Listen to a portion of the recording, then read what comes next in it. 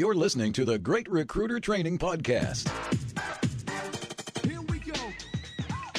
Hosted by industry expert, trainer, and motivator, Scott Love.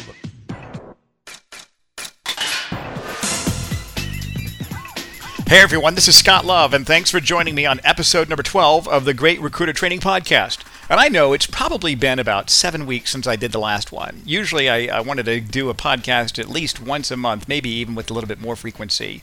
But I've been busy with my desk. I've been spending a lot more time growing my practice, moving away from the travel aspect of my training and speaking business, still keeping a lot of the virtual part of that intact as I coach and mentor people through the coaching program. But I got to tell you, there's no other business that has both the financial and personal reward of being an executive recruiter, being a headhunter. I think it's a profession that we can be proud of, and right now there is starting to become a lot more opportunity in that sector.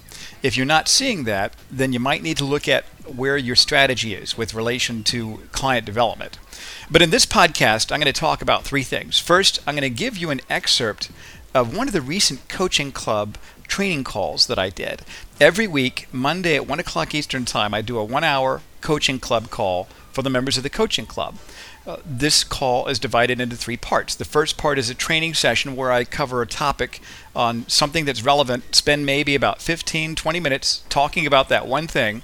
Second part of the call are celebratory moments where we look at who is closing deals. So for a lot of people that are solo practitioners, they get charged up when they hear of other recruiters who are making placements. A lot of the firms that are members that have large recruiters, they get excited when they hear there's a recruiter half a continent away that just made 3 placements last week, and it charges people up. And the third part of the call is the Q&A, the consulting part of the call, where people can say, I've got an issue, this is my situation, can you help me out? And I'll see if I can offer some advice, then I'll turn it over to the group. And it's the only place in the industry where you get weekly connection with the industry live over the phone instead of just over the web where you don't get to talk to folks. I'm going to play one of the excerpts from one of those training sessions that I did. It's going to be about 15 minutes long, and it's on how you can make first contact with strangers. When you're calling candidates and clients, what are some tips so that that conversation goes well during the first 10 seconds out of your mouth? Because they're going to make a judgment on how they're going to respond to you. How can you get better odds in making sure those calls go well? I'm going to play that for you here in just a second. But first, I'm going to tell you a training update. My next webinar is going to be on closing deals and not getting counteroffers. How can you get a candidate to accept an offer the day that he or she gets that and not take a counteroffer and start the day they say they're going to? That's going to be a 1-hour program. It's on July 21st. It's free to members of the coaching club. If you're interested in purchasing it, it's $77. If you're a solo practitioner, it's $57, and that's per site, $77 per site. If you want to register for that, go to my website. It's greatrecruitertraining.com. In the column on the left, click on the one that says webinars, and you can register it directly right there on the website. All the information's on the website. Now, something I'll tell you that's going on right now as I'm doing this podcast that I'm really excited about is the British Open. The British Open is one of the longest sports tournaments in history, longest running sports tournaments in history of sports. It's played on a golf course that's about 600 years old in St. Andrews. It's called the Old Course. And about 2 months ago, my dad and my fiance, my dad's wife and I, all 4 of us went to Scotland, and my dad and I played 4 different rounds at St. Andrews, and one of those was at the Old Course. And while we were there, I was thinking about a recruiter that used to be a professional golfer. I did training with his office in Dallas, and I asked him, I said, what's the difference between you and Tiger Woods? When you're playing professional golf, what's the difference between you and Tiger Woods? And he said, on an 18-hole round of golf, there would only be about a 2-stroke difference between me and Tiger Woods, and that's it. He got into recruiting because in his job as a golfer, there was just so much travel involved, and he wanted to back off of that and really just probably wasn't doing as well as he had hoped. So he got into search. And he'd done pretty well because he was a competitive golfer. He became a competitive recruiter. Recruiting is just like a sport. It's a sport where you have to have a competitive mindset. And as it relates to golf, there's about 4 key things that I remember coming away from at St. Andrews that really relate to what recruiting is all about. And one of those concepts was that each call makes a difference. When you're hitting a tee shot, and it might go 240 yards off the tee shot, and you bring it up on the green, and if you miss a 2-foot putt, that difference, that 2-foot putt costs in terms of value just as much as that long drive that you hit. Every shot makes a difference. When you're working a deal, you might spend a lot of time recruiting candidates and finding those people that fit. And now you're getting to the end game of closing the deal.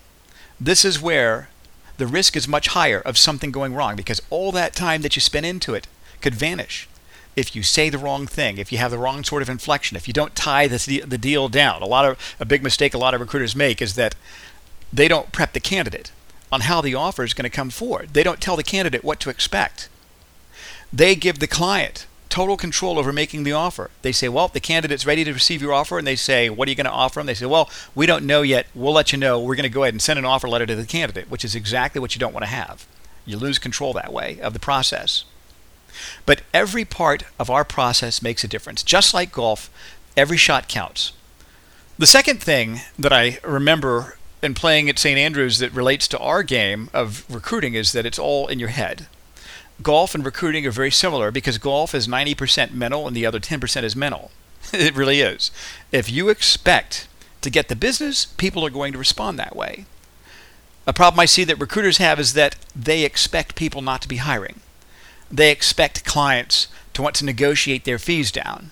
When you enter a relationship with a client prospect that way, they're going to pick up on that. You always expect to get the full fee. You expect to win every single time. And a lot of times people are going to read that and they're going to follow your lead and they're just going to go along with it because that's what you say that you charge. You can always negotiate down. But when you expect things to go exactly the way you want them to, the odds are in your favor. Another concept, the third concept from golf that I took away from St. Andrews, is that if you swing the club really hard and you just try to kill that ball, what's going to happen? Well, if you're a golfer, you know what's going to happen. The ball's you're going to mess it up and it's only going to go 20 yards. What you want to do, you want to calm down, you want to take a deep breath, you want to exhale, and when you're relaxed, that's when you swing easy and let the club do all the work. And you're going to hit a stellar shot that way. Same thing on your desk. You don't want to stress out about the business. All you want to do is focus your energy in the right areas, the correct areas strategically, with the right intention, the right verbiage, and the right amount of intensity of effort. And you'll get the results. Don't worry about that. The business works. There's a formula for the business. It works if you work it. The fourth concept that I came away from St. Andrews with was that while you're there on the course and you're playing it, this grand old course, centuries old, world famous, it's not about the score. What's it really about? It's about the shared experience with those people who you care about. Your loved ones, the people that you're there with. When people go there to play, they don't fly there by themselves and go there and play golf by themselves. They usually go with relatives or family members or just the guys, the people that they really want to hang out with. And it's not about getting a good score. It's about sharing that experience together. In recruiting, we have this balance. We have these agendas that we have to balance, and sometimes it seems like they compete. But remember this, it's not about the money, but it is about the money, but it's really not. Because when you make your contribution to other people your priority, you're going to make more money. When you take your eyes off of yourself and how much money you can make, and you put them on other people and find opportunities to serve, and you grow in your own personal character, then you're going to make more money. My signature quote is that recruiting is a personal development opportunity disguised as a job, because having coached and consulted to so many people in this business, my own opinion is that every problem on a desk, every reason why someone is not producing can all be traced back to some sort of a personal flaw, a character flaw, which can be fixed through personal growth. That's my own opinion on that. I hope this made sense to you. I hope you enjoyed it. Let's take a quick break, and we're going to come back, and I'll let you listen to an excerpt from one of the coaching club calls on how you can make better contact with strangers, and that'll wrap up this podcast. And if you're interested in finding out about the coaching club, visit my website. It's greatrecruitertraining.com. Click on the link that says coaching club. There's a tour that gives you an inside glimpse into that. If you're interested in one-on-one coaching, click on the link that says private coaching, because I just created and I just launched a 12-week personal development training program that I'm offering to people in the industry. All the information's on the website. I hope you enjoy this podcast. Stay tuned, and you'll get a chance to listen to the excerpt from the coaching club call on how you can make better contact with candidates and clients. I'm going to give a couple of ideas when you make first contact with people. And someone had called me for coaching earlier this morning, and she recruits candidates in technology, IT folks. And she said, I'm brand new, and so I'm using some of the job boards, and she knows that they're not the best candidates. And she says, whenever I call these candidates, I call them, and I feel like I'm being treated like, oh, yeah, you're another recruiter, what you got? She just didn't feel the same type of affection or the same type of response that she would with passive candidates. And I told her, I said, well, when you call them and you tell them that you got their name off of the web, off of a job board, then they're going to say, stand in line. So I told her, I said, from now on, when you call those candidates, even if you know that you got their name off of a job board, don't tell them that. Hold your cards close to your vest. Call them and do your standard recruit call. Say, Michael, my name's Scott Love. We don't know each other. I do recruiting in IT, and I think you may fit what I'm looking for. I just wanted to see if you're open to hearing about other things. And so I said, when you shift the way you communicate with them, even if their resume is on a job board, even if they're getting tons of calls from recruiters, when you call them that way and you don't tell them that I know that you're looking, they're going to be much more responsive. They're going to be, oh, it's funny you should call because I'm actually looking. Oh, really? If you don't have to tell them that you know that their information is on the web. So I told her, I said, when you make those minor changes in how you talk to people, that gives you quantum results. And so that got me thinking about what are some of the other little things that we can do when we communicate to people that can get a better response. So that's one idea. If you're calling candidates and you know that they're looking, don't tell them that you know that they're looking, and they're going to be much more responsive to talk with you. The second tip is this. If you can build in a referral, do that. And this is how you build in a referral. If you can, even if you go to LinkedIn and you find out who someone knows, if you know that there's someone that you want to talk to, find out who you know that knows that same person, call them first. And you can reverse engineer that first contact with that candidate just by calling up someone that you have in common. Because remember, one of the principles of building relationships is we all like to be around people that remind us of ourselves. We all like to be around people that we have someone else in common with. So we can reverse engineer that. So when you call up people, ask them, I'm looking for an IT manager. Who do you know that fits this profile? And they'll probably mention that person's name, or they'll give you the names of other folks. And remember, when you ask people who they know, don't say, do you know anyone? Say, I'm looking for an IT manager with 10 years experience. Who do you know? And say it like this, that fits that profile, comma, someone who isn't looking to make a move, comma, and might even seem happy where they are. That way they're not going to tell you, I don't know anyone who's looking, or everyone I know is happy. We ask the question by getting that rebuttal right out of the way.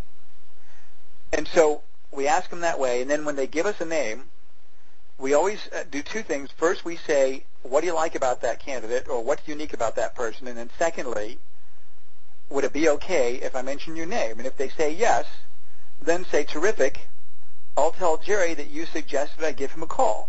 And you always want to end that referral with, I'll tell him that you suggested I give him a call. You always want to say it like that. So when I'm calling that person, I'm going to start my call with, Michael, my name's Scott Love. We don't know each other, but you and I have a common friend in Jerry Smith, and he suggested I give you a call. Do you have a second? All of a sudden, wow, sure. Even though that friendship that you have with that other person is just a few minutes old, it can build a tremendously strong and very quick rapport with a complete stranger. That's another example how just the subtleties, our whole industry, deals are made or broken on subtleties of communication. So that's your second tip. The third one is this, the tone. When you make first contact with a stranger, you don't want to seem too happy. You don't want to seem like you and I know each other and I'm so happy. Hi, Michael, how are you today? You don't want to be too chatty like that up front.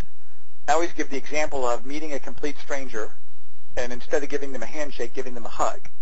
A lot of recruiters, a lot of salespeople are too happy too soon, too early in the call. We have to let that warmth, that relationship slowly build over the life cycle of our conversation. And sometimes you can get to that point within about 5 minutes where, okay, now you built that rapport, now you got some trust there, you know they want to talk to you, now that you can let all of your energy come out.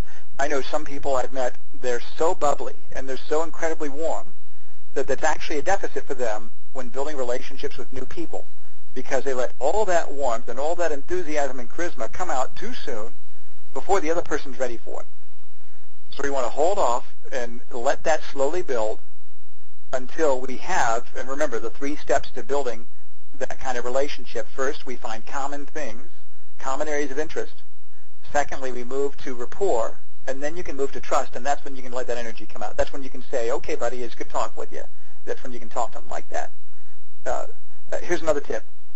When you're getting through gatekeepers, and I think I mentioned this on one of the previous calls, when you call in, don't say, hi, is John Smith there? Say, hi, Scott Love calling for John Smith.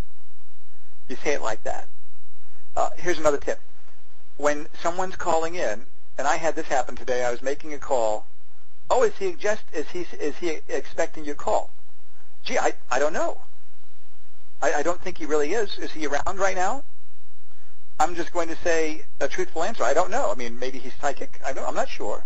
If I say no, well, no, he's not. It's a sales call or it's a recruiting call, and you're relegated to the end of the line. Sometimes, if it's a receptionist that I've got a pretty good rapport with, oh, well, Mr. Love, is he expecting your call? I'll joke. I'll say, well, if he's psychic, he probably is. and then it kind of lowers the barriers, and they're laughing, and so now I've got a rapport with that person. The receptionist is going to let me through. Here's another tip. When you're calling in, and I've done this, and you got to be careful. Some people it works on, some people it doesn't. When you're calling in and a receptionist answers the phone, may I ask who's calling? Yes, you may. And then I'll stop. And some of them, they just crack up. They say, oh, that's hilarious. Other people, they don't find humor in that. I can't understand that. So that's just another example of just real subtle things can bring down barriers when you're trying to get through and talk to folks. Another tip is this. I'd recommend that you record your conversations with people. And, check with your lawyer. In most states, it's legal as long as one person knows that the call is being recorded. That just means you can't record calls of other people where neither one of them knows that you're recording that. But record it for training purposes and play it back with your manager or someone that you trust. You might think you're really good. I remember one time I did this. I recorded one of my calls. Actually, I recorded my calls, and I thought I was really good, but I just didn't sound as polished as I thought I was. And here's another tip. Here's another one. I think we're on like number 7 or 8. If you say the word when you're talking to people, that's a big problem because they're painting an image about how good you are based on how well you communicate. The people that you're talking to, they create a visual picture, a visual image about you and your expertise based on how you sound. And if every other word has a word after it. I remember a time a client called me and he said, I was referred to you by so-and-so. We've got a CFO search. And I'm thinking, this is great. I know I'm going to get the search because they called me and they're referred by this other guy that everybody respected. And so basically I gave him my spiel about why I think he should work with me. And I went for a few minutes, and at the end of my spiel with him, he said, Scott, did you know that you said the word 55 times just now? That's what he told me. 55 times. That meant that when I'm talking with him, he's holding a pen and a pencil and on a piece of paper on a yellow sticky note, and he's putting these hash marks in, counting every time that I said the word 55 times. And that was very humiliating for me and also very humbling, but I needed that because I thought I was better than I was. And so what I learned was that when you communicate, if you don't sound as polished as you think you are, well, we all think we sound good. We all think we sound great until we hear ourselves. And you're going to hate it. You're absolutely going to hate me for making you do this, but you got to do it. Listen to you talk. And you're going to hear that you need to polish it up, and you're going to be thankful because now you hear how you really sound. If you're new in the business, talk with your manager. Your manager probably has a system to record your calls. If you manage other people, even if they're experienced recruiters, I would still spot check some of their calls every once in a while. Just say at some point this week, I'd like to record some of your calls.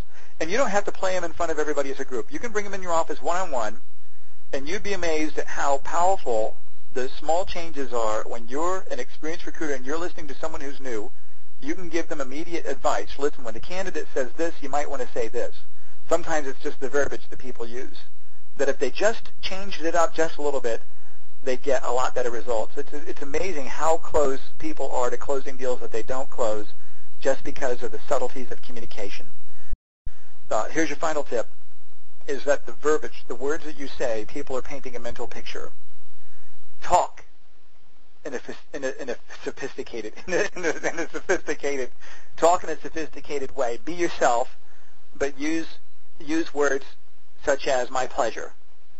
When they say, wow, thanks for calling me, say my pleasure.